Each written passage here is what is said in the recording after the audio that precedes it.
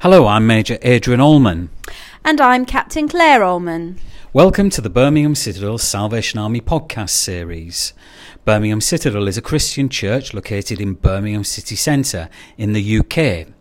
This podcast is a recording of the Bible message that is shared during the Sunday worship service. You can now watch our service online through live stream at 10:30am every Sunday morning, and can also find our stories and videos on our Facebook page and YouTube channel. It's good to have you share with us, and as you listen, we pray that God will speak to you. May you know God's abundant blessing today. We love to hear good news, don't we? Especially when we're the first to know. There's a big difference between getting a phone call from your best friend about their new job or engagement or pregnancy perhaps, and finding it out rather than finding it on Facebook or through another friend. We cherish being invited to participate in the lives of people we love instead of just being simply spectators. And today, the ability to share exciting news with others is quick and easy, isn't it? With one tweet, with the post, with the hashtag or a group text, we can communicate with the masses all at once. But things are obviously very different in the time Jesus was born. When something important happened, such as the birth of a child, heralds often spread that news. Families welcoming new babies, if they had the means to do so, would hire someone to go throughout the community and announce their happy news.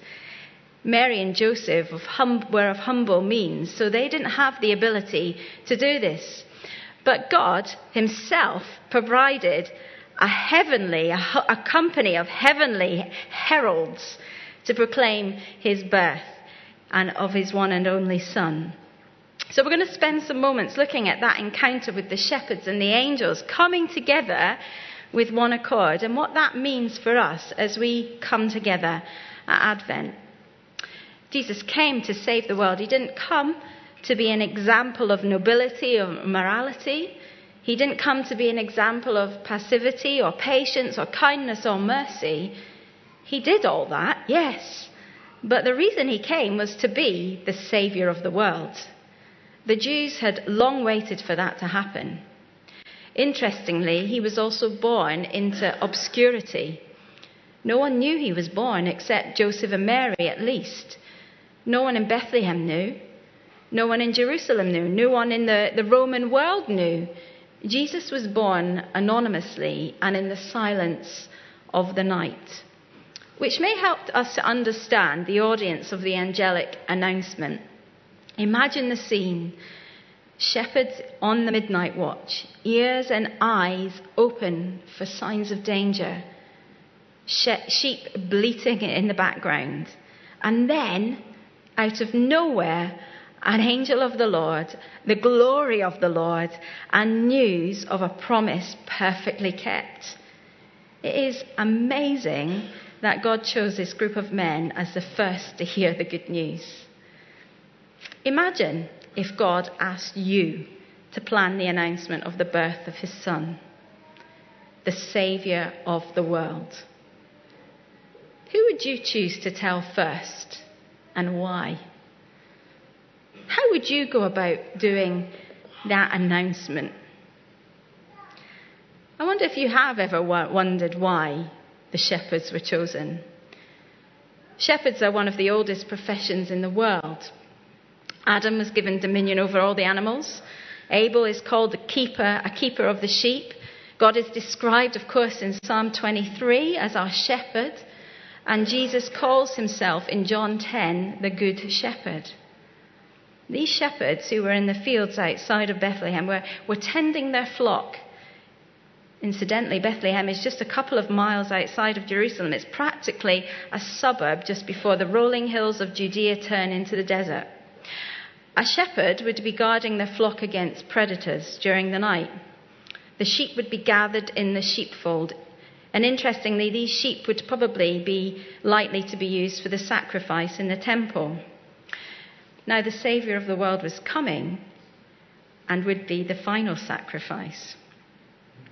Some believe that the shepherd was once a position of honour, a person who was recognised as being important. In Israel, shepherds were critical to the sacrificial worship at the temple, but it was a dirty, lonely job of a very meagre wage. They were modest people. There's some historical evidence that they were seen as social outcasts, rough characters on the fringes of Jewish society. That they weren't allowed to give testimony in court is one indication of their low cultural status. They are not the people that conventional wisdom would expect to be the first recipients of the good news of the Saviour's arrival. But God loves to take people that others look down on and promote them. Take, for example, Zechariah, the old priest, and his wife who had been unable to bear children. Take, for another example, Mary, an obscure teenager, and her husband in a desolate little village, barely a dot on the map. And we see this theme continue throughout Luke. The welcome that Jesus received, or didn't receive, has spiritual significance, though. It shows us that he was coming to live amongst sinners. This humility is demonstrated from his birth right up to the death on the cross. And this morning, one of the greatest things that we can do is simply humble ourselves to around us, especially to the world that looks down and judges and finds fault. That night, the Lord God himself looked down on all the earth and he chose the shepherds. He could have chosen royalty or judges. He could have chosen some Pharisees. He could have chosen soldiers. But he chose a bunch of shepherds doing their best to take care of sheep. No one, and I mean no one, is beyond the touch of God's mercy. So the angels of the Lord appeared to the shepherds. Maybe it was the same angel Gabriel who appeared to Mary and Zechariah.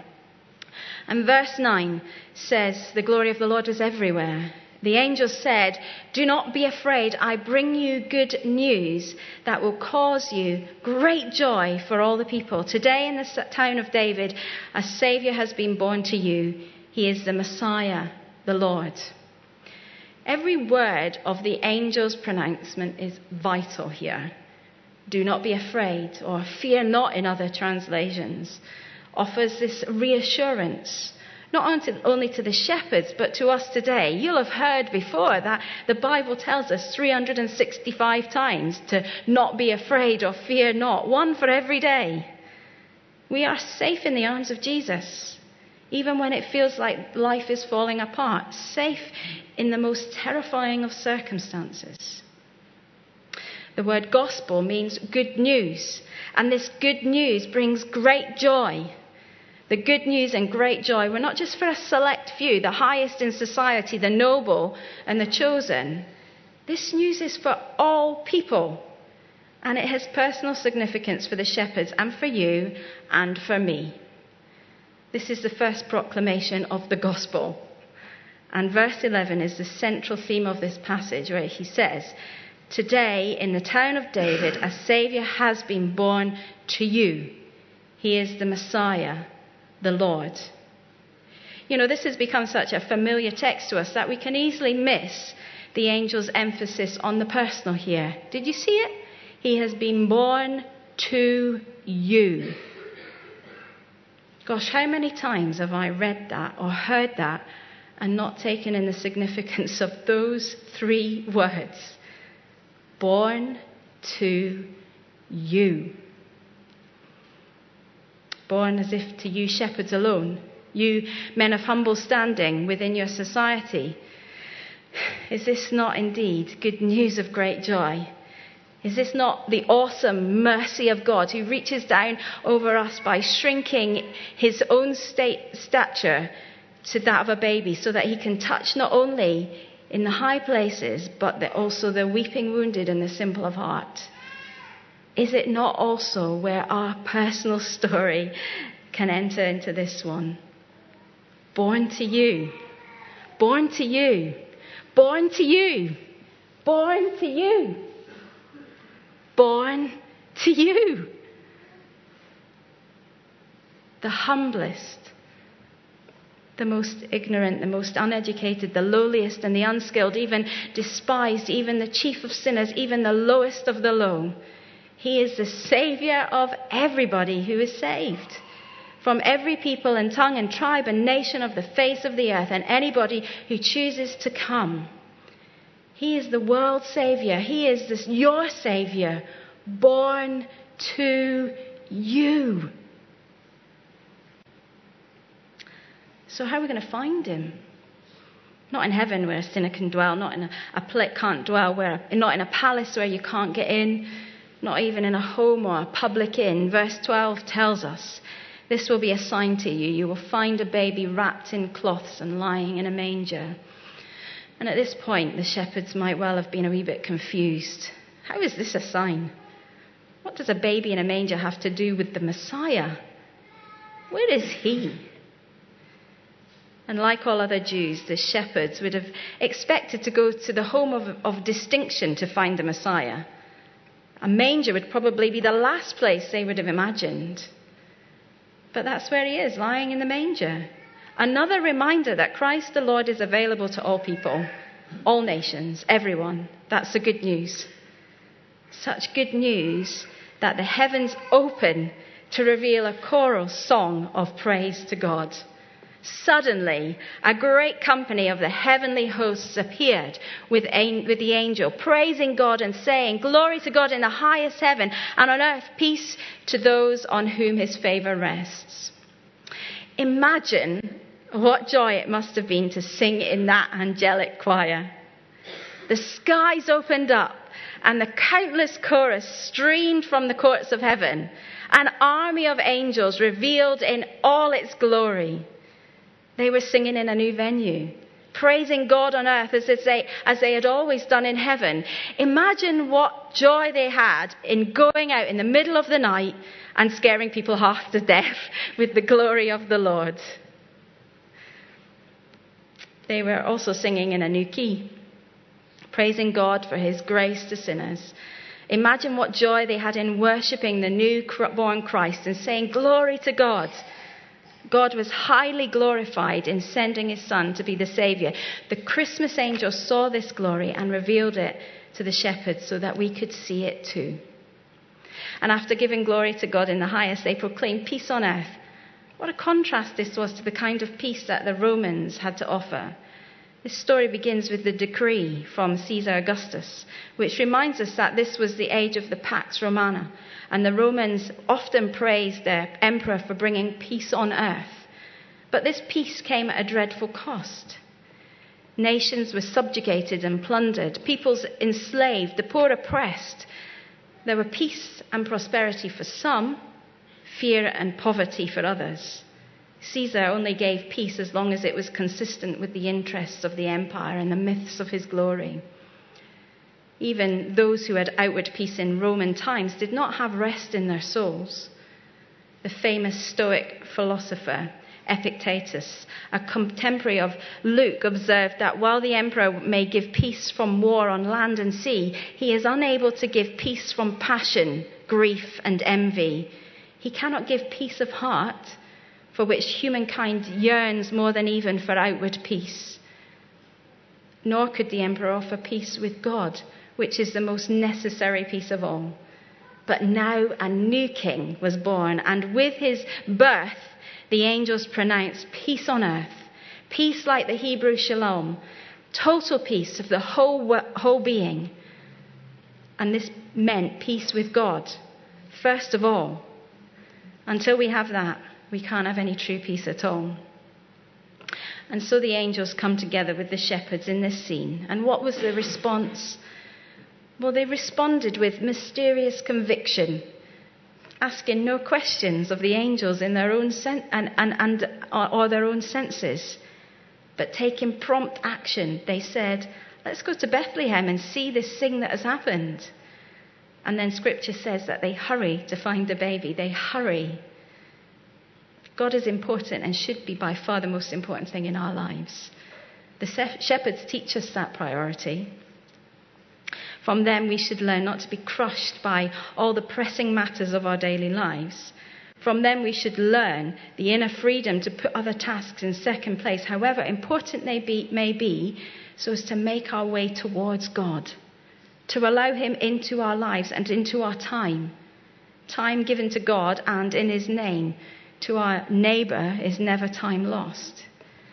It is the time when we're most truly alive, when we live our humanity to the full. Finding that babe in the manger, the shepherds immediately adore him and they see him as God. The arrival of the shepherds was probably more of an encouragement for Mary and Joseph than it was for the shepherds. It says, "But Mary treasured up all these things and pondered them in her heart."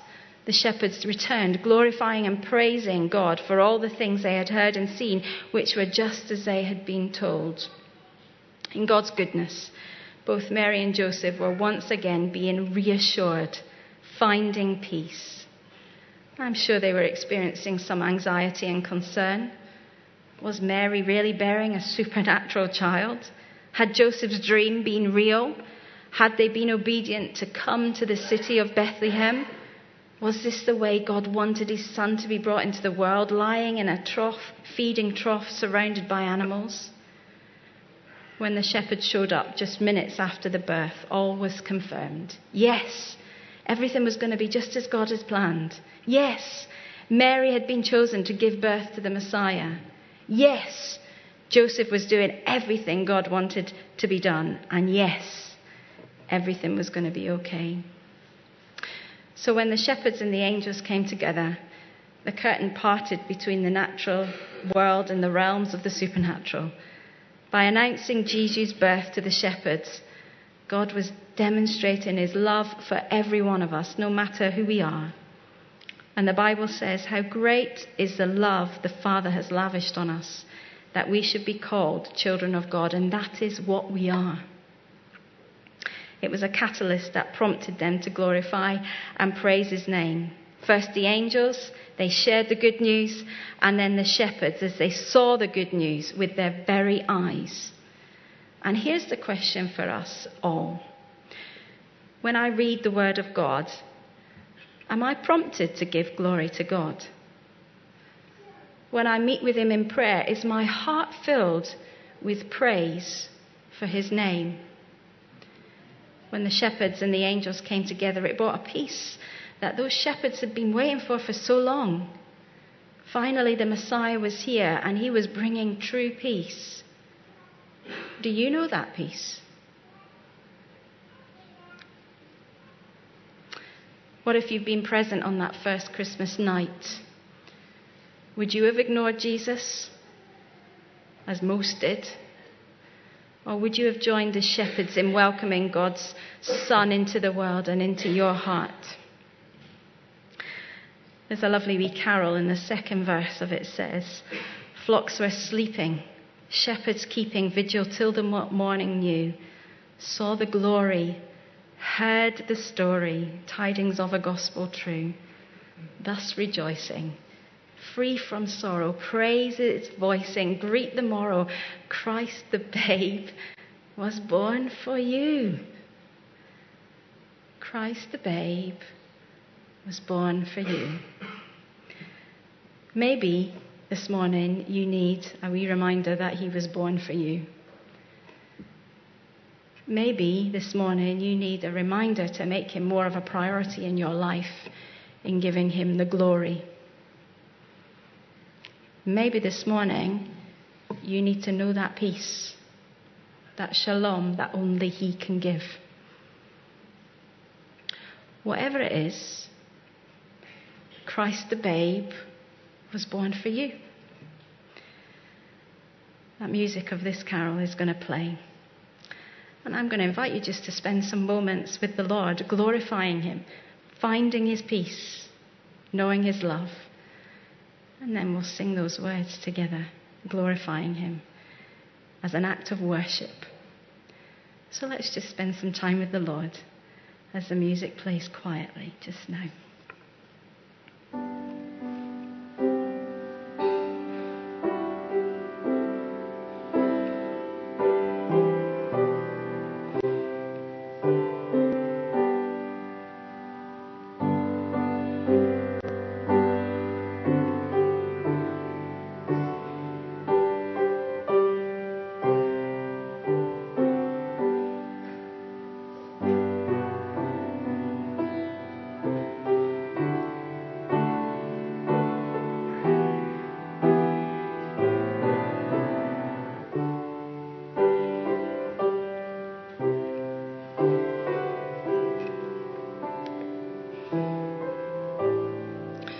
So why don't you join me in this song, in these words just now?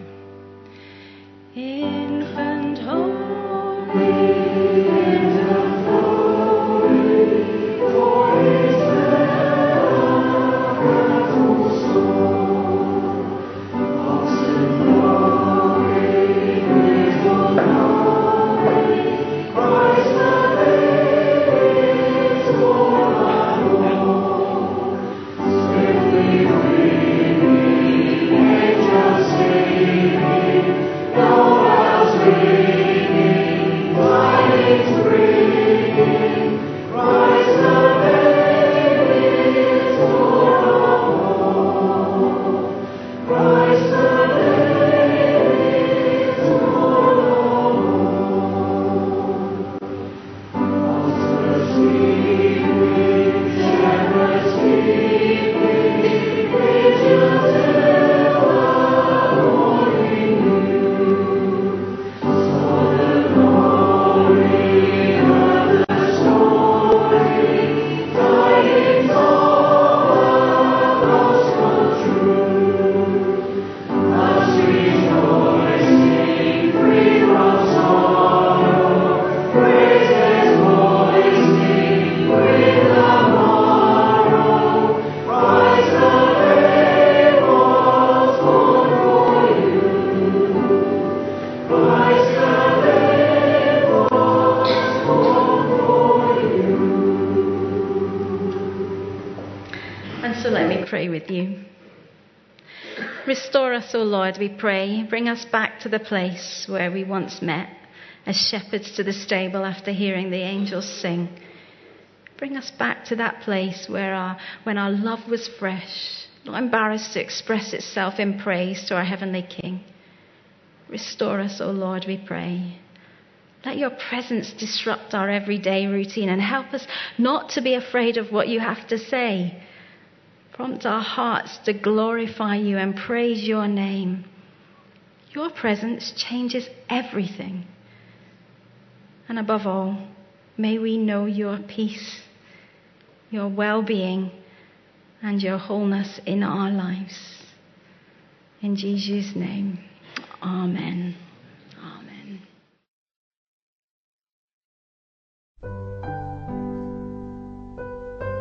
Thank you for listening to our podcast this week.